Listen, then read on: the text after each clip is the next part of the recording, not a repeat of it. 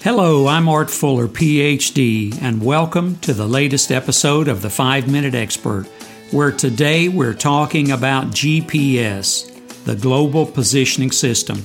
I don't know about you, but in my town, Atlanta, there have been a rash of stories recently about people doing stupid things because of their GPS device or application. 2 people turned onto and began driving on train tracks. One came very close to getting nailed by an oncoming train. Their reason for taking this perilous turn? My GPS told me to turn there. Duh! Have we become mindless drones who merely follow the disembodied voice telling us, turn here or turn there? But before we get too far down the road, let's get a word from our sponsor, OffStar. Tired of an annoying GPS telling you to make a U-turn while they recalculate? Want the peace of mind that comes from a ghostly voice emanating from your rearview mirror? Then you need OffStar. Our OffStar advisors are located in faraway call centers where the cost of labor is cheap.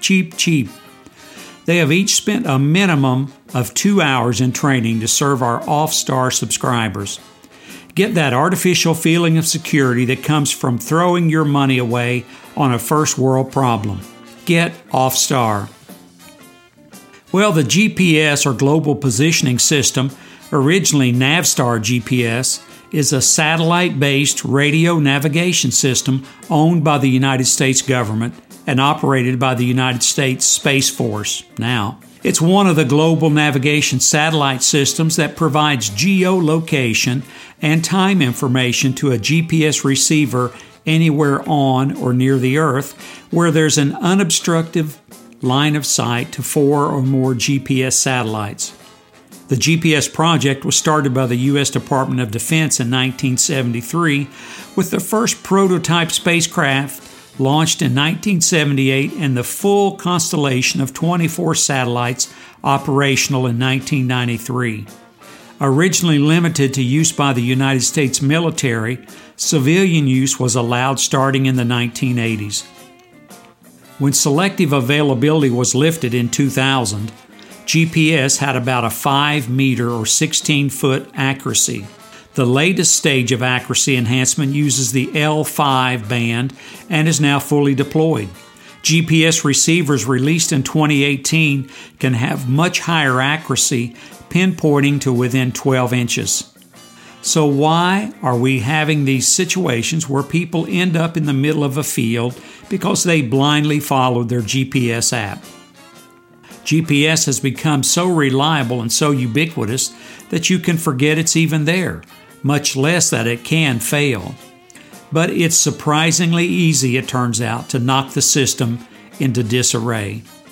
It would take a James Bond villain to knock GPS offline entirely, but on a local level, all satellite navigation systems are at risk.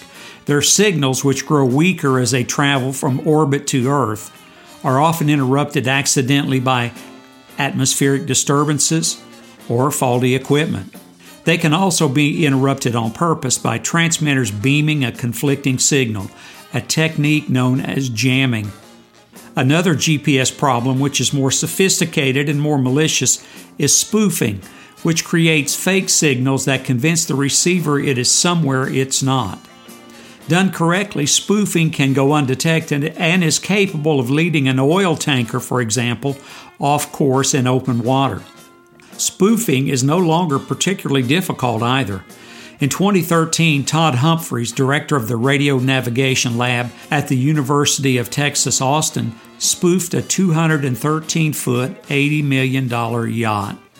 Last June, an Israeli cybersecurity firm called Regulus announced that it had spoofed a Tesla Model 3. In other words, it made these things appear on a person's GPS and think that they were approaching one of these objects, when in reality they were not. Well, here are a few fun stories of people blindly relying on their GPS device to guide them to their destination. An elderly couple was driving to an RV rally in Oregon when they followed their electronic navigator onto a logging road and got trapped in a thicket of mud and failed trees. They felt something was amiss but boldly pushed ahead because their GPS continued assurance that it was totally the right way. They eventually got stuck and had to spend 2 nights in the wilderness before calling authorities to come get them free. In another situation, after driving his car off the ferry, an Alaska man's GPS told him to take a hard right, perhaps feeling that it was unnecessary to specify that he should finish driving out of the harbor before making the turn. Instead, the robot's words were taken as the immediate gospel, and the man swerved his car directly onto a boat launch and into the Prince William Sound. A woman in Belgium got into her car and told her GPS to give her the best route to pick up her friend in Brussels, which is 90 miles away and probably around a 2-hour trip. She finally realized that the device had led her astray 2 days later after she had driven 900 miles across Europe. These are just a sample of the totally foolish stories of people who didn't have sense enough to look at a map or look out the window to see where they were heading before pointing their car in that direction. While using GPS is generally 99.9% accurate, we cannot afford to blindly believe our map apps. Take a look out the window before making that turn. Then take a look at the GPS map app.